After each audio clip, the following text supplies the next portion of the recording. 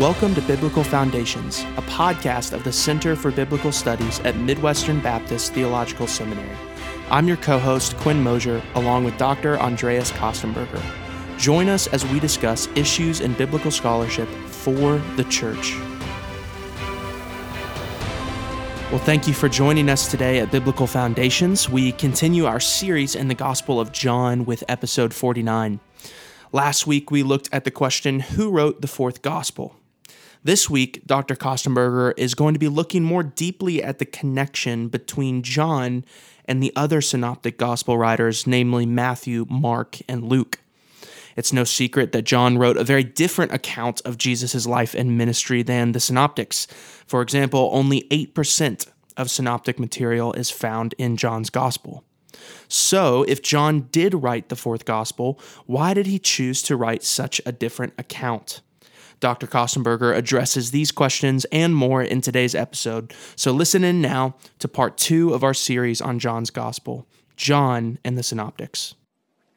Before we delve into chapter 2, you may find it helpful if we spend a moment to locate John's Gospel in relation to the other Gospels. And by the way, I'm teaching a master's level class on Jesus and the Gospels right now, and even though I love John's Gospel, I also greatly appreciate the other 3. As you look at these 5 units, you'll quickly realize just how unique John's Gospel really is. Matthew and Luke, just looking more broadly now, include accounts of the virgin birth of Jesus as part of their birth narrative. Both feature the Sermon on the Mount, or plain as it were, including the Lord's Prayer.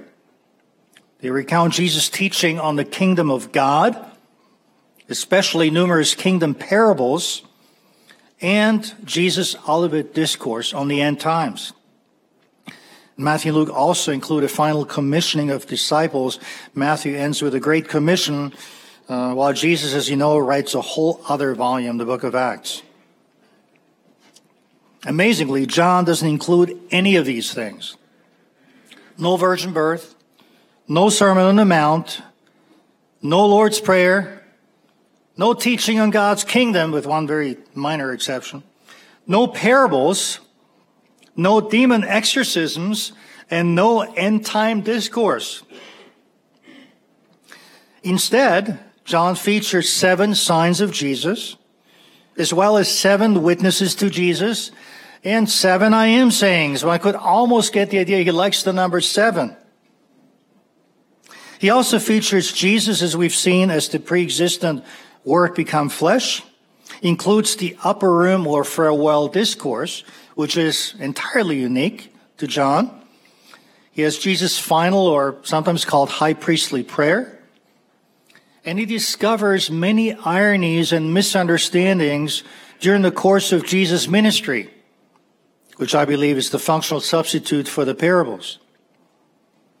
Finally, he presents the entire story of Jesus as a grand cosmic battle against the powers of darkness, in particular Satan, the ruler of this world. He also says, as I briefly touched on in chapel, that Jesus' glory can be seen not only at the transfiguration, but throughout his ministry, and says that those who believe in him have already passed from death to life, his famous realized eschatology. So while John omits an awful lot that the Synoptics cover, he also adds a great deal of new material. I think about 92% is unique. Not to mention beloved characters, some of which we'll be talking about in just a minute, such as Nicodemus, the Samaritan woman, the man born blind, or Lazarus. Scholars debate whether John knew about the 3 earlier New Testament Gospels, and if so, if he'd read all or at least 1 or 2 of them, primarily because his Gospel shows so little overlap with them, as I mentioned. In fact, the critical scholarly consensus today is that John wrote independently of the other Gospels. You might call it a radical independence view. a reaction against the traditional understanding that John did know the synoptic accounts but chose to write his own gospel, perhaps to supplement or replace them. In an article published a few years ago, however, I've argued that a radical independence view is highly implausible. As we can see from Acts and the New Testament epistles, the early Christian movement was a close-knit network, a holy internet, as one writer has called it. I like that, a holy internet. I find it almost unimaginable that someone of the stature of the Apostle John would have been unaware of the existence of several earlier Gospels, and that if he was aware, he would not have wanted to read them before writing his own Gospel. So then, some of you may ask, if John knew the other Gospels, then why did he make so little use of them? That's a fair question. My answer, in short, is theological transposition. Theological transposition. By that I mean that John was not content merely to restate what the earlier Gospels had already competently and accurately set forth. Rather, he assumed much of the content of the earlier Gospels and transposed various theological motifs theologically to bring out the underlying significance of particular aspects of Jesus' person or work. Just like in music, you may transpose a tune into a different key, and it sounds just a little bit different. Still beautiful. Take Jesus' miracles, for example, and if you want more, you can read an article I've written, published in a scholarly monograph and posted on my website, where I list as many as 20 such Johannine transpositions. Here, I have time to only talk about one. And this will be a very pertinent example, since, as we'll see, the Cana cycle features as many as 2 or 3 of the 7 signs included in John's Gospel. So looking at John's signs globally now will help us save a lot of time later when we study chapters 2 and 4. And there are no signs in chapter 3. So the word used for miracle in Matthew, Mark, and Luke is dunamis, dynamite being a derivative later, a powerful work. The focus in the Synoptics is on Jesus' authority over the natural and supernatural world, including sickness, nature, and the demonic. Now, what's the only sign that Jesus gives to those who oppose him in the Synoptic Gospels? It's the sign of Jonah being in the belly of the big fish for 3 days and 3 nights, which Jesus implies foreshadows his own crucifixion and resurrection after 3 days. Now look at what John does. He never uses the word dunamis, not a single time, powerful work, but instead selects 7 messianic signs of Jesus. First, turning water into wine at the Cana wedding. Look at that in a minute. Second, cleansing the temple in Jerusalem. Not everyone agrees that's a sign, but I'm going to argue that this is an intervening sign in Jerusalem. Third, healing the Gentile centurion's son. So all 3 of those, almost half of them, are in the Cana cycle, which we're studying right now. Fourth, healing the lame man in Jerusalem in chapter 5. Feeding the 5,000 in Galilee, chapter 6. Sixth, healing the man born blind, chapter 9. So the signs 4 through 6 are all in the so-called festival cycle, John 5 through 10, which follows the Cana cycle. And seventh, the climactic sign of Jesus, the raising of Lazarus, which fittingly foreshadows Jesus' own resurrection. This theological and terminological recasting, I believe, is anything but coincidental. In all probability, it is deliberate and gives us a fascinating glimpse into John's thought world. John's seminal insight is that Jesus' miracles are not primarily a display of his power, but a demonstration of his messianic identity.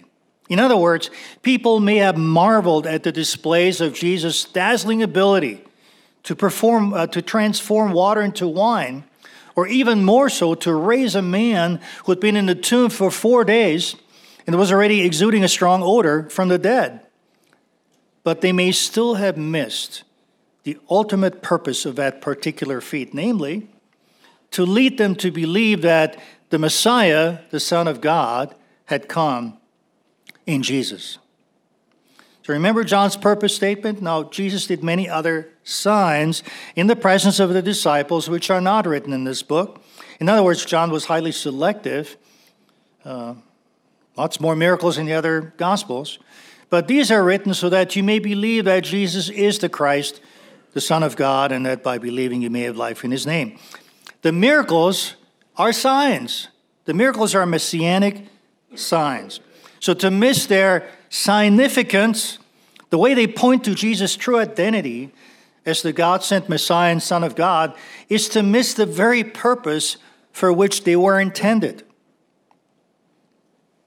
So what in the Synoptic Gospels is presented as evidence for Jesus' comprehensive authority as the messenger of God's kingdom, as Jesus says at the end of Matthew, all authority has been given to me on heaven and on earth, John presents as signs, as acts pointing beyond themselves to who Jesus is. Now that's what brilliant theologians do. Help us see the significance of certain events in deeper ways. And incidentally, when I was working on that article on Johanna and transposition, I'd already finished the article and then came across a section in Kevin Van Hooser's book, The Drama of Doctrine, where he describes what theologians do. And he was exactly what I said John did in transposing various synoptic motifs. He's perhaps the first preeminent theologian of the Christian era, along with Paul.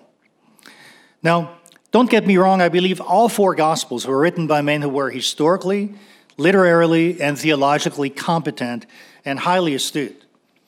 But I believe John's Gospel comes at the apex, at the very peak of revealing the purpose of Jesus' coming and redemptive work. As John could build on the material presented in the earlier Gospels, wrote a generation after them, and was the disciple, as I mentioned, who had been the closest to Jesus during his earthly ministry. So if you'd been looking for anyone to write the 4th final gospel to be included in the New Testament, there would have been no one better than the Apostle John. In fact, despite his characteristic authorial modesty, which is on display both in the humble title, The Disciple Whom Jesus Loved, and in the concluding phrase, I suppose, this is exactly the claim John himself stakes in the gospel. Take a look with me at a startling verbal similarity that makes an astonishing assertion regarding his closeness to Jesus. We've seen earlier that John says about Jesus in his prologue that, quote, no one has ever seen God. The only God who is at the Father's side, he has made him known. John 1:18. Now, structurally, John's gospel neatly and symmetrically, as you know, breaks down into 2 roughly equal halves, often called the Book of Signs, chapters 1 to 12, and all 7 signs are found there, and the Book of Glory, or Book of Exaltation, chapters 13 to 20, framed by a prologue, we talked about this morning, and an epilogue, chapter 21. Incidentally, Book of Glory is the more established term, but I don't like it because it wrongly implies that we see Jesus' glory only in chapters 13 to 20, which is not true. So I've taken the liberty to retitle that section and call it the Book of Exaltation, because it presupposes Jesus' exaltation with God the Father and the early Christian mission superintended by the exalted Jesus. So chapter 13 kicks off the second half of the gospel. You even have a separate introduction or preamble to that second half, John 13, 1 to 3. It's kind of similar to a play or a football game after intermission or halftime. The stage is set for the Last Supper.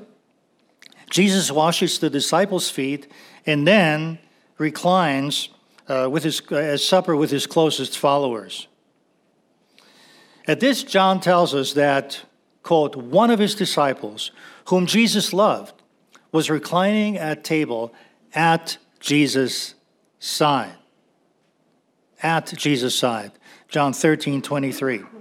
And the Greek expression used for at Jesus' side is an almost exact verbal parallel to the description of Jesus being at the Father's side in the prologue. Is that a coincidence? I don't think so, especially since at the end of the gospel, John writes, Peter turned and saw the disciple whom Jesus loved following them, the one who had also leaned back against his chest or side during the supper. And it said, Lord, who is it that is going to betray you? So John is deliberately casting the disciple whom Jesus loved himself in a position parallel to none other than Jesus. Specifically, he's implying that the way in which Jesus was closely and intimately related to God the Father resembles the way in which he, John, was closely and intimately related to Jesus. This closeness to God the Father in turn put Jesus in an ideal position to explain God and to give a full account of him. Just as John's proximity to Jesus put him in an ideal position to explain Jesus and to give a full account of him. That's an astonishing claim. Add to this the fact that, as I mentioned in my first lecture, John is regularly featured alongside the Apostle Peter in the second half of the gospel. Peter, of course, is presented in the Synoptic Gospels as the one to whom Jesus gives the key to the kingdom of heaven, and who was the preeminent spokesman of the 12. But in John's gospel, John shows his own preeminence when it comes to his spiritual insight and closeness to Jesus. So he's humble but confident, if you will. At the Last Supper, Peter asked the disciple whom Jesus loved, who's at Jesus' side, to inquire about the identity of the betrayer, 13:23-24.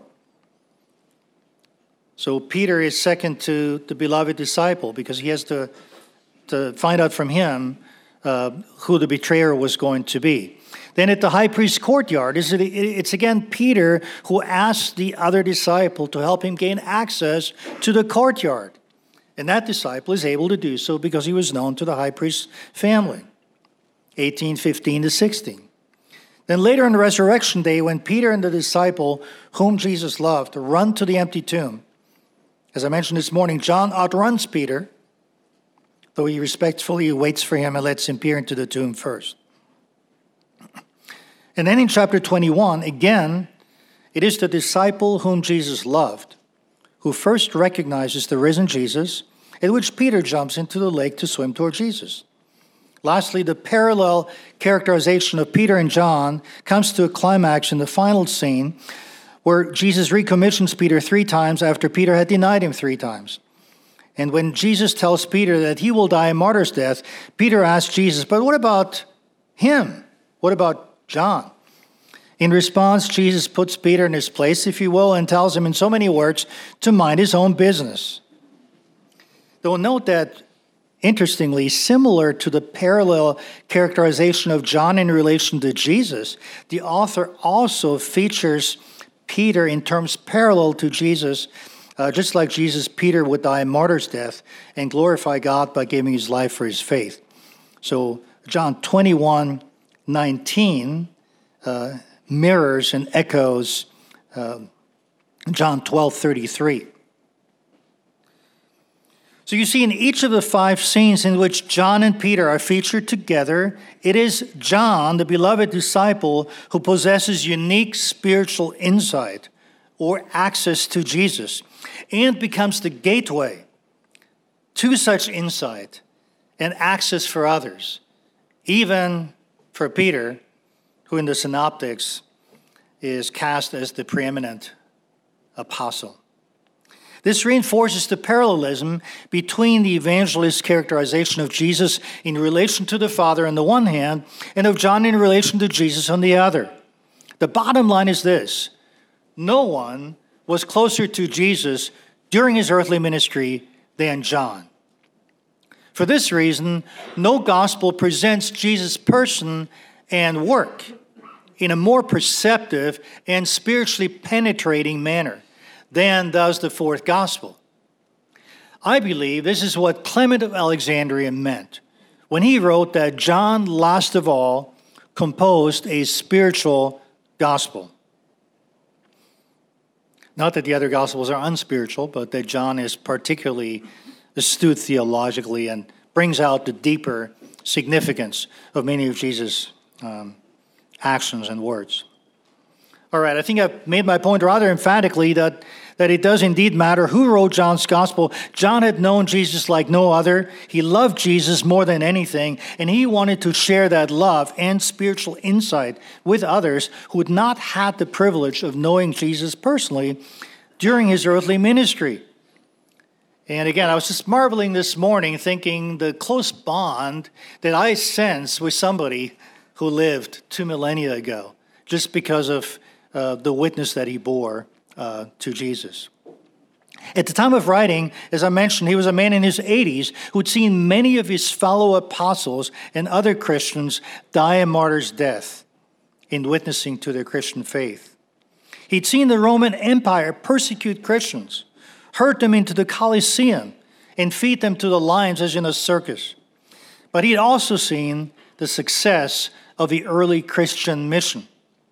Christianity, belief in Jesus as Messiah, had spread from Jerusalem and Judea to Samaria and the ends of the earth. He may even have seen incipient forms of the heresy of Gnosticism, which diminished the humanity or deity of Jesus, or both. Perhaps this is why he insisted that Jesus was the eternal, pre-existent Word become flesh. Now, for the second part of his lecture, let's now turn to the Cana cycle, which covers chapters 2 through 4. This is a good example of John not merely repeating information found in the other Gospels, but breaking new ground. Cana is not even mentioned in these earlier Gospels.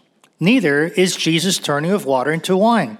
At the heart of a Cana cycle are Jesus' conversations with Nicodemus, the teacher of Israel, and the Samaritan woman, neither of which is included in any of the other Gospels either. So we have here rather unique material, though there is some overlap, such as the clearing of the temple. But even there, you have a very interesting twist. In the earlier 3 Gospels, Jesus is shown to cleanse the temple during his final week of ministry, just prior to the crucifixion. Here in John's Gospel, he's shown to do so at the very beginning of his ministry, the first time he travels to Jerusalem for the annual Passover. Now, some such as Craig Keener, who wrote a massive 2-volume commentary on John's Gospel, says, John here engages in historical and literary transposition, not the kind I'm talking about. He transferred an event that historically happened at the end of Jesus' ministry to the beginning for theological reasons. Now, personally, I rather doubt this is the case. When you look at the way in which John tells the story in chapter 2, the time markers are very tight. In chapter 2, verse 12, he says, after this, Jesus went down to Capernaum with his mother and his brothers and his disciples, and they stayed there for a few days. The Greek literally says, not many days. And then in verse 13, he says, the Passover of the Jews was at hand, and Jesus went up to Jerusalem.